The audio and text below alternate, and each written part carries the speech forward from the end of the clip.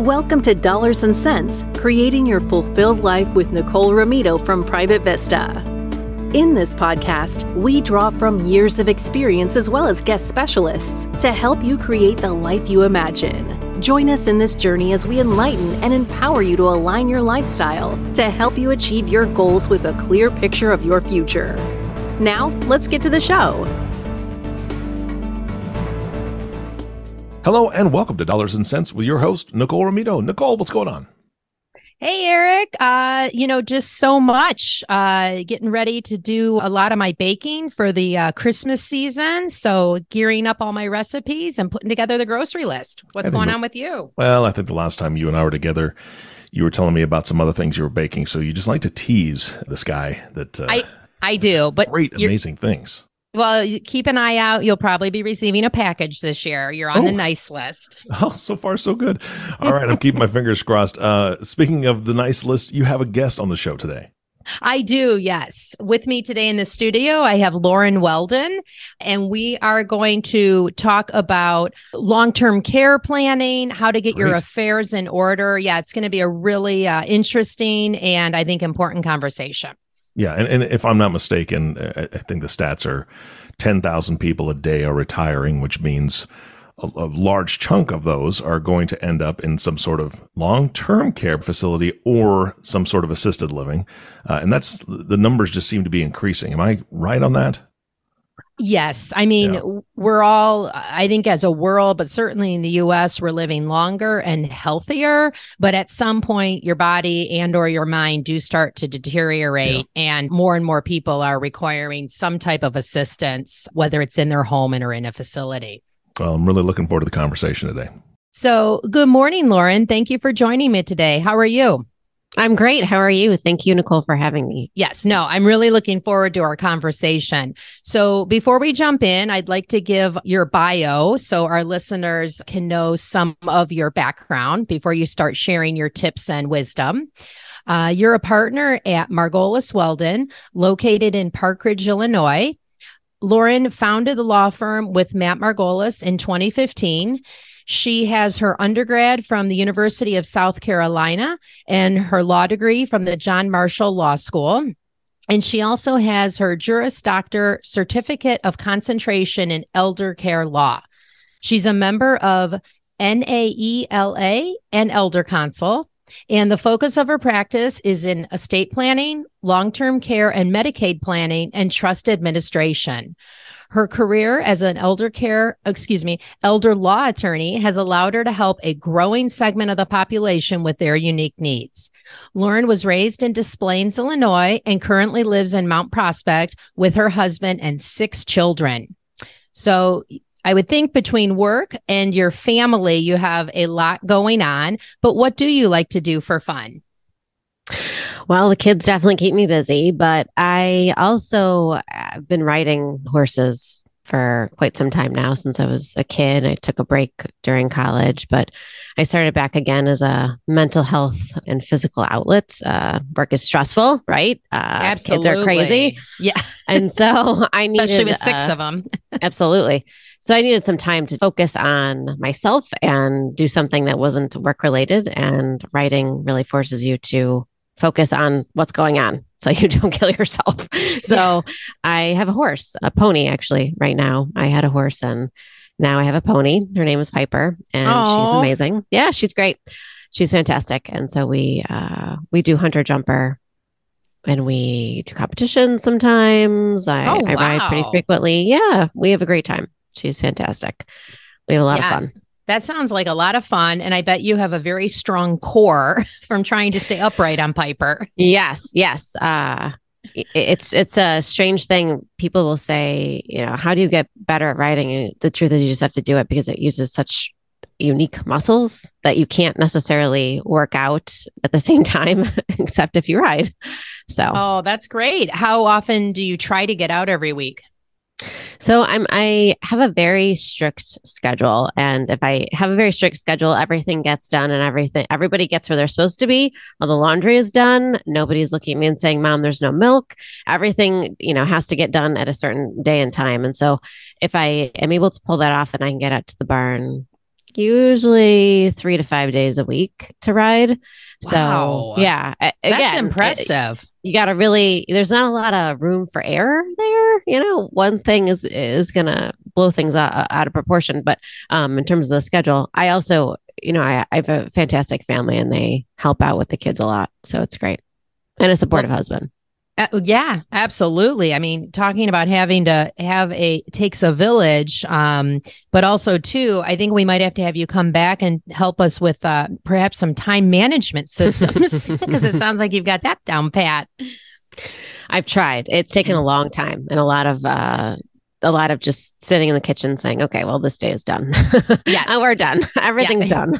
And see. So, yeah, absolutely. Well, I think that's a good segue into what we're going to talk about today, because with planning for elder family members or yourself, it does take a lot of ground. Well, if you're going to do it right and hopefully set everyone up for success and the least amount of stress possible, I would think that the sooner you start, the more people you involve, and kind of just having a plan in place is really going to allow you to hopefully better navigate what is typically a very emotional and turbulent situation. So why don't we kind of start at the beginning and maybe talking about laying the groundwork, what's going on with people when they're reaching out to you in the first place? Yeah. So the way that I think about it it's kind of a strange analogy, but it actually works really well. It's people call me when they realize that they're in a room and they can't get out and there's a woolly mammoth in there with them. And the thought process that you go through when you realize such a thing, you're in this room, right, is very similar to what people go through when they are realizing that they have a long-term care problem. The first thing that a lot of people are faced with is, I thought this thing was extinct, right? I thought, woolly mammoth, right? This isn't supposed to be here. Going back to the Flintstones. Yeah, right? Exactly. And it's very similar with a long-term care crisis. People frequently believe, for a variety of reasons, that this is not supposed to be happening to them. Sometimes it's because they believe that they have their documents in order, or they thought their mom or dad took care of this, or I thought that my husband bought the long-term care insurance. My wife did the finances. Where's all the money? How are we going to pay for this? There's a belief that something should have happened that maybe didn't, or wasn't fully done, or wasn't done correctly, or they just misunderstood what was done, right? So we thought we had the right sort of trust in place to protect assets, whatever it may be. We thought we had the right sort of insurance. We thought the insurance paid for more or paid for this, or we thought Medicare was going to pay for it. There's a variety of different things that can happen or thoughts that people have, but ultimately there's this disbelief, right? There's a disbelief that this is happening right now, that I'm locked in here with something that was supposed to be extinct. Turns out not so much. So after we get past the initial, I'm in here with a woolly mammoth, the next thought is this going to hurt me? Is this thing going to hurt me? And the answer is quite possibly. And it's no different than a long-term care situation. Is this going to cause me pain? Is this going to be a problem? And if so, how bad is the problem going to be? Yeah. Am I going to sign a document as an adult child that signs me up for personal liability for mom and dad's debts? Are they going to have enough money to pay for this? Are they going to have to move in with me? Are they going to be able to get the care that they need at home? If they can't, where are they going to go? How bad is this going to be? If you're a spouse and your loved one and your spouse is ill, you could be thinking, am I going to have enough money to pay for my care? If we use all the long-term care insurance and it's a joint policy on one of us, what's left for me? If we use all the money on my wife, what's left for me? Right. So there's a lot of different thoughts that go into that in terms of the pain factor. Then the last thought is always, how do I get out of here? How am I going to get out? And that's really where I come in. They call me when they have gone through the first two aspects, and whether or not they've reached the right conclusions on those is, remains to be seen. But the get me out of here piece is where I come in. And the truth is, I can get you out. The question is how much damage I'm going to do in that process. if I have a family member who's involved, so if I have adult children or anyone really, friends, it doesn't matter who, but if I can get some help getting you out, it's going to make my job easier. If you've given me the right tools to help you get out, it's going to be even easier. So, for example, if you have powers of attorney and an estate plan that is in place already, then I've got a leg up, right? I've already got what I need for the most part to get my job done. If people come to me and the ill individual is lacking capacity and there's no power of attorney, then it's making my job really hard and it's going to take a lot longer and involve a lot more money. What happens if in that situation where there is not a power of attorney and the person is considered, incapacitated, or they're not competent to be able to execute a power of attorney at that time? Yeah. So in order to execute a power of attorney, a person has to have capacity. You can later not have capacity and the power of attorney will still work and allow an agent to make healthcare financial decisions for you. Mm-hmm. But if you are unable to create a power of attorney, then what happens is we would need to appoint a legal guardian on your behalf to make either financial or healthcare decisions or both. Okay. It's a process, right? It's a process. We got to go to court. It is usually not it's going to take time to get the plenary guardianship in place. We can get a temporary one in certain circumstances under an emergency order if we needed to. You got to actually have an emergency. Merely failing to plan and wanting to do something now is not an emergency. So there has to be an active situation where we need someone to be able to make legal decisions. But the guardianship process is a process of last resort. We are making a disabled person we're stripping them of a lot of their legal rights and appointing someone else to act on their behalf. It can be very drawn out, lots of guardian ad litems. The individual, respondent themselves has the ability to get an attorney. So the disabled person can get an attorney if they want. There's a lot of attorneys, which means a lot of money. Right. And it takes a minute for everything to get put in place appropriately. And then moreover, there's ongoing obligations to the court and to the judge between annual accountings or a report of the person. So there's various things that have to go on in the future, year after year, as long as that guardianship is open. So it's not an ideal way to solve that problem. No, it doesn't, especially if you're having to go to court to get appointed. I would think then while that's happening, you can't really make any other decisions or movements. So it's almost not really. Right. Then you're delaying the person getting the care that they need. Agreed. And so yeah, whatever caused the initial, hey, we got a problem here, is just growing worse and worse by the day. So it's either there isn't care, the person's at home and they're not getting sufficient care. Right. Maybe they're an elopement risk and it's winter and we're concerned that they're going to get in the car and drive to Indiana. I mean, there's a lot of different issues that come into play. And as I said, it's a tool, right? You got to give me tools to work with. And if you don't, then it makes my job a lot harder. Absolutely. So I think that'll be a common theme that we want to share with our listeners is the more thought and conversations and planning you can do ahead of time while everyone is, capable of having the conversation, sharing their wishes and desires and things like that. Although no one wants to talk about. I know when I'm talking to clients, life insurance is a pretty easy conversation because everyone knows and agrees that they're going to die at some point. But when we start talking about long-term disability or what's applicable here, long-term care insurance, a lot of people don't want to talk about it. And I get it. No one wants to picture themselves unable to take care of themselves.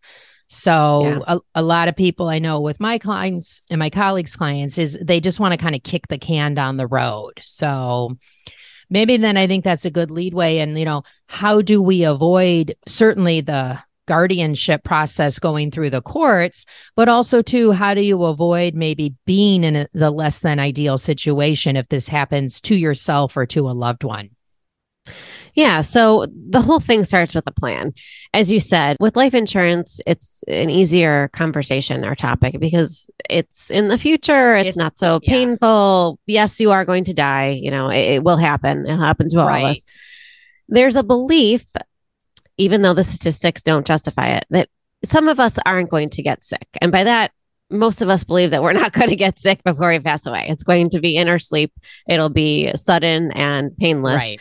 which is what we want, right? But Of it course. doesn't frequently work out that way. And so there is a need to do planning. People don't like to do it. I don't want to talk about it. I get Right. it too. That being said, if you do put planning in place, your ability to preserve money, to live the life that you want in terms of your retirement, passing wealth to future generations, getting appropriate care, living in the location that you want with or without, friends or family close by, all those are possibilities. If you don't, it just, again, makes things so much harder. Having long-term care insurance is certainly something that I advocate for my clients. I tell lots of people to go in, look into it. If you haven't already, look into it. I tend to get people coming to see me a little bit too late to make it financially viable, or maybe they don't qualify based on existing conditions, right? Where they are health-wise. Mm-hmm. So that's possible. And so I have to figure out what plan B is. If long-term care insurance isn't on the table, then okay, what does plan B look like? Let's see what we have in terms of resources and what we want, which is a big one. Even for people who don't take steps to have an active plan, they do have thoughts about how they want to live for the rest of their lives and where. And if you have desires or goals with regard to living in a particular community, for instance, a continuing care retirement community, moving in by a certain age, staying in your own home, all of those are goals that we have when it comes to long-term care. They just you may not label them that way, right? You may not be thinking about it in such a way. But in addition to having some sort of thoughts about where you want to spend your time in terms of long-term care and how and where you want to get care, having appropriate estate planning documents, I can't stress that enough. If you are capable of signing a power of attorney, please put those in place. It is difficult to get people to sign powers of attorney sometimes because they do realize the importance of what they are doing. And it is very important. I can't, as much as I want to stress the idea of getting powers of attorney in place while you're able, it is not something to rush into blindly at all. So powers of attorney, there's two types. There's a healthcare and a property POA, and they allow someone, an agent, to make decisions on behalf of the person creating the documents or the principal. Getting both types of powers of attorney in place is really important. But the powers of attorney do give your agent an awful lot of power. So your agent has the ability to do a lot of damage with regard to finances. So it is so important that you trust the person that you are naming and that you feel comfortable that that person is going to be able to make your decisions for you on the healthcare side based on your wishes versus their emotional needs or what have you. I agree. And I just want to jump in. I agree with your 2 points. And I would add a third point of talk to the person that you're, choosing, right? So that you can share with them your wishes, and then you can also confirm that they're going to be able to carry them out. Absolutely. Sometimes we know that the person that we're choosing is going to struggle, and we somehow naively believe that it just won't be a problem in the future. It's a problem now, but to the occasion exactly when it happens. To the occasion. Yes, it doesn't often. It just all falls apart at that point because they're still the same person, and the truth is they have to live with whatever decisions they make, and that can be a really heavy burden for people. Yeah, it's a big responsibility. It's a huge responsibility. I counsel clients when they're trying to name their children and their children are still relatively young, so under age 25. I always say, listen, you can do what you want, but what I've seen is this is a really weighty decision that you're putting on somebody else's shoulders who just really hasn't experienced much in life to be able to shoulder it, right? To be able to carry that. And I caution against that at such a young age to be making life or death choices for your parent. It's hard when you're in your 50s or 60s, let alone absolutely 22. So yeah, I agree wholeheartedly that it's a very, very, they're very important, but very heavy documents, and they should be given the respect that they command. Right.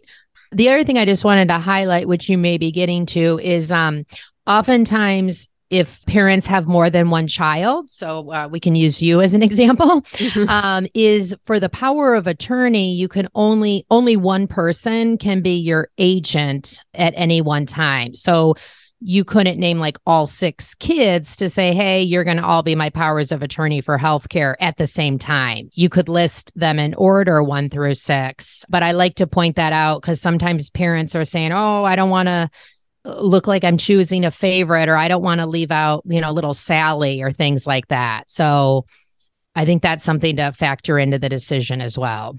Agreed. And the truth is, it's a thankless job. There's no awards given out at the end of the year for being an excellent agent under a power of attorney. No, it's like being on your condo board. Exactly. Maybe you are somebody for whom you need the power trip. You want to be in control. That's probably not a good person to choose as your agent, as a side note.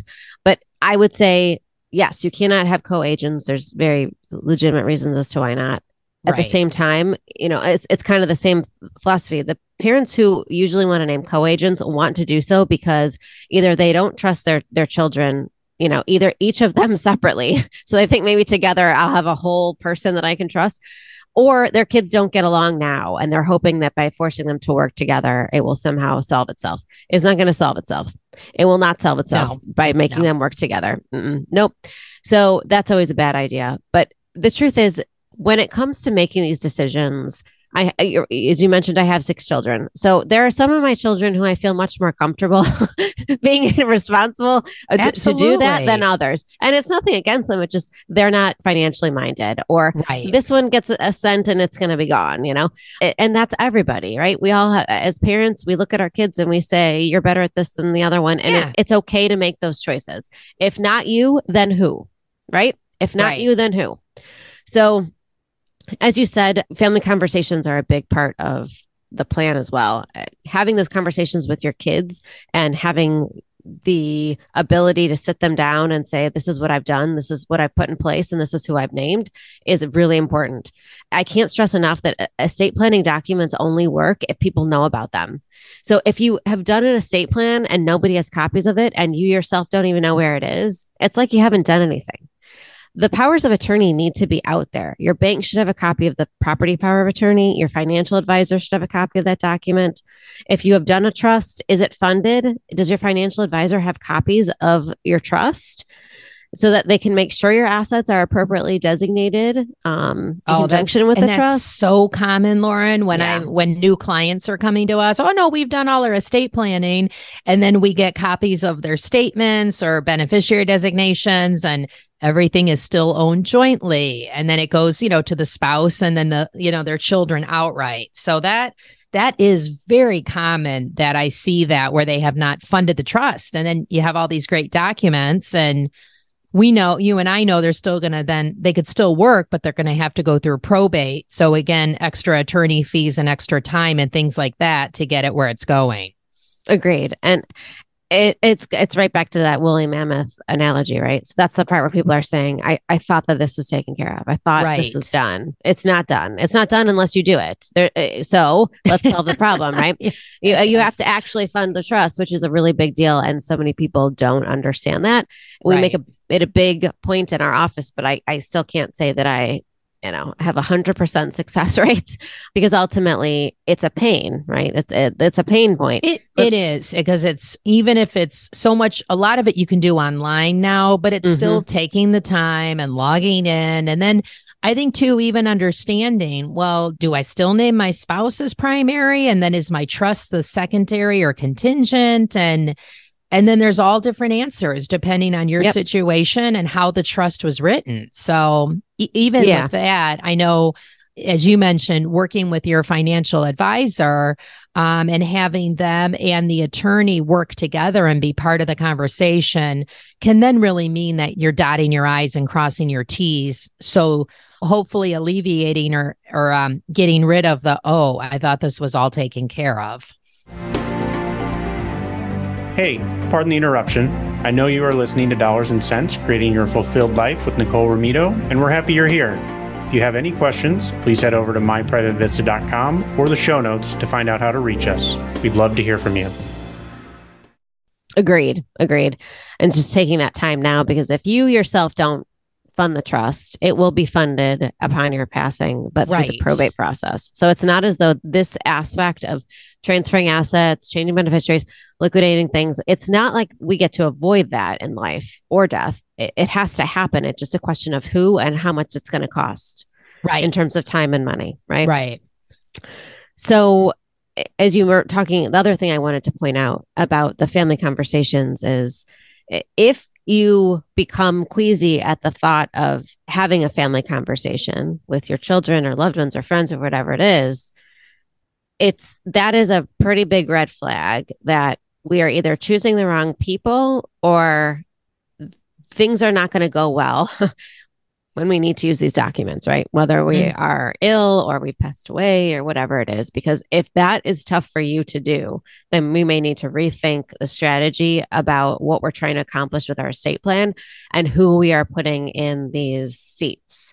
There are other individuals that you can choose that are not family or friends. We can hire geriatric care managers or care management companies who are professionals at making healthcare decisions and or managing finances. Don't feel like we have to be locked in to choosing the people who, we can't even have a conversation with. If that's a real stumbling block to putting an estate plan in place, my response to that for people is, that's not a good enough excuse for me. We have solutions for that. So there are groups and individuals and companies that we can appoint to make those choices for us, for sure. Yeah, and that's a very important point. So I think, again, having your team together, your financial advisor who's going to know how all the pieces of your financial puzzle fit together, what your goals are around your legacy planning, and what your goals are for long-term care planning, and then bringing in the attorney, such as yourself, who obviously would be drafting the legal documents.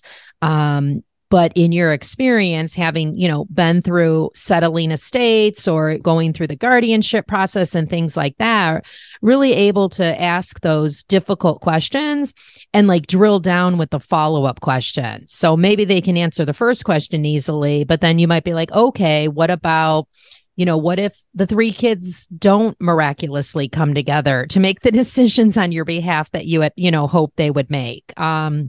What if what does it look like if, the care for your spouse is, it's reduced your assets by half? Is that changing how you're thinking about this? So I think it is good to have a lot of the what if, or let's play this out a couple of different ways to see if what you're thinking still sounds like the best solution and feels right in your gut. Yeah, definitely. Definitely. Yeah. So, okay. What about, you mentioned earlier in our conversation, maybe a little bit about Medicare versus Medicaid. I know I often will have clients say, well, I'm on Medicare, Nicole. That'll cover long-term care. That box is checked. Let's move on to the next item. So why don't we start there, as we both know that there's limited coverage, and then a lot of people still confuse Medicare with Medicaid. And I know you've worked with a lot of people to help them do planning around long-term care in general. Just what are your goals, and then how are you preserving assets either for a spouse and or the next generation? Yeah. So there's different ways to pay for long-term care. We touched on long-term care insurance before. I would say tips for that would be to look at the policy, make sure that you're still have paid those premiums, that you didn't let it lapse, and then also figure out what the coverage is and what the amounts are. If you haven't looked at it lately, coverage amounts and benefits do increase for the most part over time, but they're still not, it's meant to supplement, right? Income to help us pay for care. It's not going to cover the full freight. Some policies, depending on when you purchase them, may not cover all the locations in which you may potentially receive all the care. Levels of care. Yep. Mm-hmm. I think is the word you're looking for. Yeah, thank you. Yeah, no, you got it. Yep. So sometimes we want to stay at home, and that's our main goal. We want to stay at home. Pretty typical, I would say. Yeah, it is. And it makes sense to the degree where you can still get the type of care that you need. Absolutely. But if you don't have a policy that pays for caregivers in the home, then that isn't going to help us very much. And if that's what you're counting on to help fund your long-term care, we have a problem. The other thing is sometimes if we do have a long-term care insurance policy, it's important to realize that there's a lot of paperwork that has to be provided to the long-term care insurance to get that coverage paid. So hiring a private individual to provide care that's not through an agency is always a problem. Most of the time, insurance companies don't want anything to do with that, and they want someone that's licensed and bonded. But then in addition, there's so much paperwork that you need to provide that it just doesn't make sense because there's so many, caregiver logs and timesheets and things like that, that having a caregiving agency that's licensed and bonded to help you with that is going to be necessary. But in addition to long-term care insurance, there's other ways that we could pay for care. So if we have long-term care insurance, use it. If you've got it, use it. Don't wait for a rainy day. Can I add on a comment before you? Yeah. I think you're going to pivot here, which is great. I would say too that long-term care insurance continues to evolve. And I'm going to say there's pluses and minuses to the evolving part of that. I mean, it was created back in the 70s and it's come a long way. But a lot of times in the media and things, they're focusing on, it's very expensive and you're paying more and more for less and less benefits. I mean, the prices have increased, the premiums have increased because as the actuaries and can actually see, they've had a good history now of claims and they're getting a better idea of, that a lot of these policies are paying out instead of lapsing as they thought they would. Yeah. But I would also say there's a lot of different products or solutions. So there's a few different ways in which you can approach it if you want to try and insure or transfer a portion of that risk to the insurance company. So yes, agree. I won't get into all the different products and stuff because that's not our focus today, but I did just want to make sure that our listeners know. So again, talk to your financial advisor and incorporate it in your overall plan. First of all, you can see and say, okay, if we're going to have, an extra, maybe initially it's an extra, $30,000 a year of expenses. And, then you can model different levels of expense, how long it's lasting, things like that to understand the impact to your overall financial picture. So I just wanted to get in there. It's not a one size fits all. And so just as you were talking about when you're choosing your subsequent decision makers, just make sure you're looking at what makes sense for your picture and what will your situation support. Agreed. That's very appropriate to comment on, and that's definitely not my scene, right? So when people come to me, they've already got it or they don't. Right. So that conversation is so important on the front end to stress to people what long-term care insurance is providing and the various options that are out there. Yeah. And you're right, it has evolved. I've seen policies that are unlimited that have excellent benefits, and then I've seen some where they're not so great. But either way, it's insurance. And the biggest issue that I see with long-term care insurance is an unwillingness to use it, to feel as though we're saving it for some other event that will happen to us down the road. So maybe you don't even get to use the full benefit of it that you've paid into. So using it and taking advantage of it is always important. Agreed. So you mentioned the idea of Medicare and Medicaid and which government agency is paying for long-term care. And that is a very common misconception. And it's an important one to distinguish, between those two options. So Medicare does not pay for long-term care in a long-term care community, like a nursing home or assisted living. Medicaid will pay for long-term care, room, board, and medical expenses in a nursing home or a supportive living facility. And those are two very legally distinct categories in the long-term care community spectrum, which I'll discuss in just a moment. But in terms of Medicare pays for rehab in a skilled care facility for somebody who qualifies. So if you fall and you break your hip and you're in the hospital for the qualifying amount of time, which is 3 midnights, You're able to go to a rehab facility, which is frequently a nursing home, and get rehab up to 100 days. You may not qualify for 100 days, depending on the nature of your injury and whether or not you're making progress.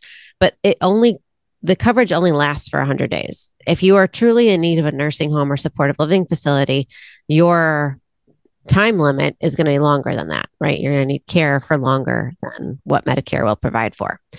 The thought process behind Medicare is that they're going to get you well enough to go back home or back to where you're living, and you no longer will need this level of care.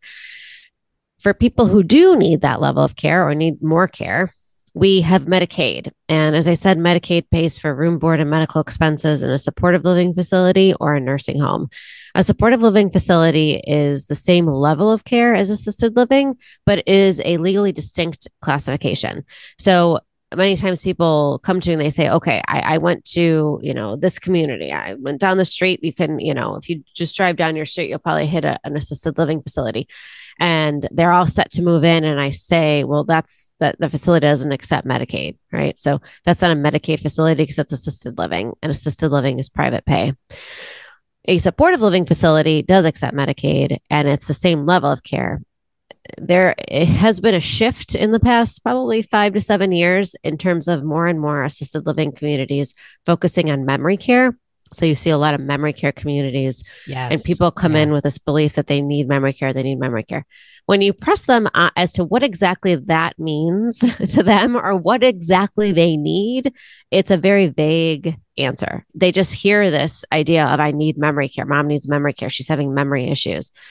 Memory care is not, there's no legally distinct facility this is a memory care community. Memory care involves a lot more programming and emphasis on cognitive decline, and is geared, structurally and programming wise to meet the needs of people who are more cognitively diminished.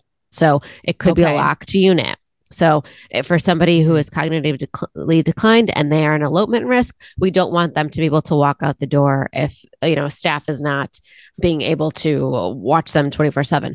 So if that happens, we want a locked unit. So a memory care community is really designed to meet the needs of that population, but it's not appropriate for everybody, right? It's not just because you have some cognitive decline doesn't necessarily mean you need to go into a memory care community. Right. You might just need assisted living, right, and have memory issues, right? It's not a one size fits all. We need to go into memory care. So you really have to evaluate what the concern is and what problem you're trying to solve by that assisted living space, right? Right. Supportive living facilities, they have a few that have locked units that are geared towards memory care in the state. There's not a lot of them. They're really more meant for people who are physically disabled, physically declining, as opposed to cognitively declining. They're usually a more fit population, more active. Some of them have jobs, some of them, drive still. Could be the same with assisted living, but it just from a practical and what type of populations are living in these communities. The populations in assisted living these days are more diminished than they used to be. And supportive living tends to be more active. Just the way it works. There's not really a specific reason for that. It's just the way it has kind of turned out to be. But Medicaid pays for room, board, and medical expenses in those two types of communities. Nursing homes are the highest level of care. And that is a true hospital-like setting where we are able to get you the highest level of care possible.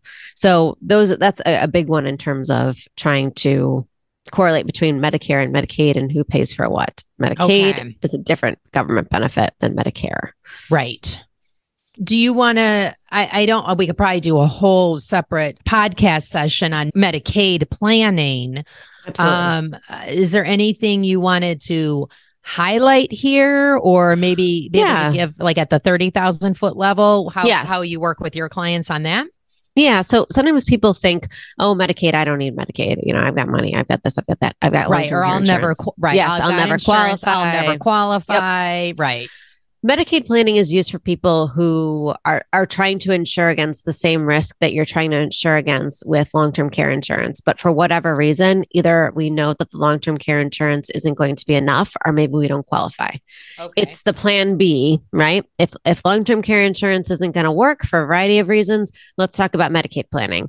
Let's talk about how we're going to insure against the long-term care, asset drain. We're trying to, with Medicaid planning, preserve resources so that they don't all get spent down on care. And there's a variety of tools that we can use to make that happen. But essentially, it's the same sort of thought process. Okay. All right. Yeah, I think, like I said, that one could be a separate, we'll have to have you back and maybe we'll do a session just on that, because I'm sure there's lots of details and twists and turns on doing that appropriately. Absolutely. So I think, Lauren, I could sit here and talk with you all day. You're just a wealth of knowledge, and this is such a important area, and it just hits not only understanding the legal side and, documents and avoiding the court system, but it's a real emotional topic that we both know and have seen with our clients. Oftentimes, they're just going to wait until they're in the thick of it. And that just is not the best way for the person who needs the care, and then certainly their circle of loved ones. So why don't we maybe just kind of do a quick, you want to pivot and we'll do some like key takeaways, which you've already talked about. But if you just want to kind of highlight like the top 3 things that you'd recommend people consider or hope that you take away from our conversation. Absolutely.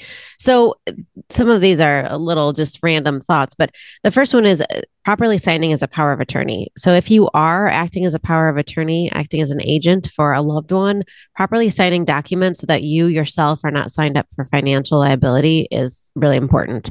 The actual property power of attorney document should have a notice to agent on it that spells out how you're supposed to sign as the agent. If you are, people sometimes don't understand or think that just by signing their name and then POA, it's going to be fine. Everything will be fine. The truth is it may not be fine. And you could end up in a situation where you have signed up for the cost of care, or you have signed up for whatever liability your principal was supposed to be signing for. It could not be a big deal. And then in some cases, it can be a huge deal. I have had adult children sued by communities for, some issue that they could have walked away from for financial issues, financial liability, because they failed to sign the documents correctly.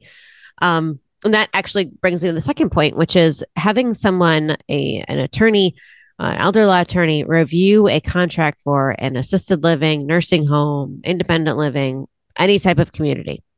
Those contracts a great idea. Are super difficult to understand. They're lengthy, and they contain language that if you really did sit there and read it, you'd be floored as to what you are either releasing the community from or signing up you or your loved one to be able to let the community do. They're very one-sided. Yes, so I'm sure they favor the facility. Absolutely. And they are used. These facilities do use them as a means to get paid or reduce their liability, variety of things. And then the last thing that I wanted to mention was finding those important documents. I had an email just this weekend from a prospective client who does have a trust, she believes, but she doesn't know where it is. And so we went through where could it be, how important it is to have the documents, right? How she's going to try to find the documents. If you have important documents, not just estate planning documents, but birth certificates, financial information, all of those documents are important to allow those agents or your loved ones and family to pick up the pieces if you got sick or after you pass. There is no repository or storage, spot that the government holds for all of your stuff. So sometimes people come to me and they say, well, my mom passed away. I don't know where she banked. I have no idea where, her assets are. How are we going to figure that out? And I say, I don't know. It sounds like a tough problem, but you got, I don't know what you want to read. Right. I have no way to figure that out either. You look at your tax return, but that's about it. So it's a tough problem to solve. And if you have that stuff organized and you're giving someone the ability to make your decisions, give them the ability to know what they're making decisions about, right? Give them that financial information. You shouldn't make it so hard that the task becomes impossible. Right. And even if you don't want to share the information, now have a binder, have a spreadsheet, have a file on your computer or right. And just let them know in the event, like, here's where all my information is. Here's where my passwords are. Right. So just be like, this is the file or this is the tab in the spreadsheet you go to try to make it easier for them. Agreed. Yeah. Agreed. So, well, those are all great tips. It's been really great talking to you today. Again, appreciate you sharing your knowledge, your experience. And I think hopefully what came through is having the right people on your team can really help you and your loved ones navigate this situation a lot easier. So thank you for joining me today. Thank you for inviting me. Absolutely. One of the things I like to ask each of my guests is, where would you most like to live and why? There's no wrong answer, and just go under the assumption that like there's no financial constraints or time constraints or anything like that. Yeah. I have a very boring answer, but the boring, sadly, the boring answer is I'm right where I'm at. I feel very lucky to be a grounded person in the sense that I am happy where I am. I have worked hard to get where I am, and I appreciate that. And I am very satisfied, a satisfied person with my, that's great. That's where I live. That's not boring. That's fantastic. Yeah. So, no, good. All right. Well, great. So if any of our listeners want to get in touch with you, what is the best way to do that? Yeah. So email is always great. Because of my children, I work strange hours. So my email is Lauren, LAUREN at margolisweldon.com. Lauren and Nicole, this has been great. A ton of great information. I appreciate all that you bring to the table, Lauren. Of course, Nicole, thank you so much for hosting this and bringing another excellent guest on. If folks want to reach out and speak to you about the financial side or your team about the financial side of this entire scenario, how do they get a hold of you guys? Yeah, there's two ways. They can call at 312-831-4370, and either Lorraine or Sue will be able to direct them to the appropriate advisor, or on our website, they can go to www.myprivatevista.com, and there's a contact us button in the upper right-hand corner. Perfect. Great. Thank you both again. And of course, our last thank you goes to the listening audience. Thank you so much for tuning in and listening to the Dollars and Cents podcast with Nicole Romito. If you have not subscribed to the podcast yet, please click the subscribe now button below. This way, when Nicole comes out with a new podcast, it'll show up directly on your listening device. And we humbly ask that you share this podcast, rate it, and leave a review, as this actually does help others find the show. Again, thank you so much for listening today. For everyone at Private Vista, this is Eric Johnson reminding you to live your best day every day. And we'll see you next time. Thank you for listening to the Dollars and Cents, Creating Your Fulfilled Life with Nicole Romito, sponsored by Private Vista. Visit our website at www.myprivatevista.com or give us a call at 312-831-4370. And don't forget to click the follow button to be notified when new episodes become available. Private Vista is a group comprised of investment professionals registered with Hightower Advisors, LLC, an SEC-registered investment advisor. Advisory services are offered through Hightower Advisors, LLC. This is not an offer to buy or sell securities. No investment process is free of risk, and there is no guarantee that the investment process or the investment opportunities referenced herein will be profitable. Past performance is neither indicative nor a guarantee of future results. The investment opportunities referenced herein may not be suitable for all investors. All data or other information referenced herein is from sources believed to be reliable. Any opinions, news, research, analyses, prices, or other data or information contained in this presentation is provided as general market commentary and does not constitute investment advice. Private Vista and Hightower Advisors, LLC, or any of its affiliates make no representations or warranties expressed or implied as to the accuracy or completeness of the information or for statements or errors or omissions, or results obtained from the use of this information. Private Vista and Hightower Advisors, LLC assume no liability for action made or taken in reliance on or relating in any way to this information. The information is provided as of the date referenced. Such data and other information are subject to changes without notice. This was created for informational purposes only. The opinions expressed herein are solely those of the authors and do not represent those of Hightower Advisors LLC or any of its affiliates.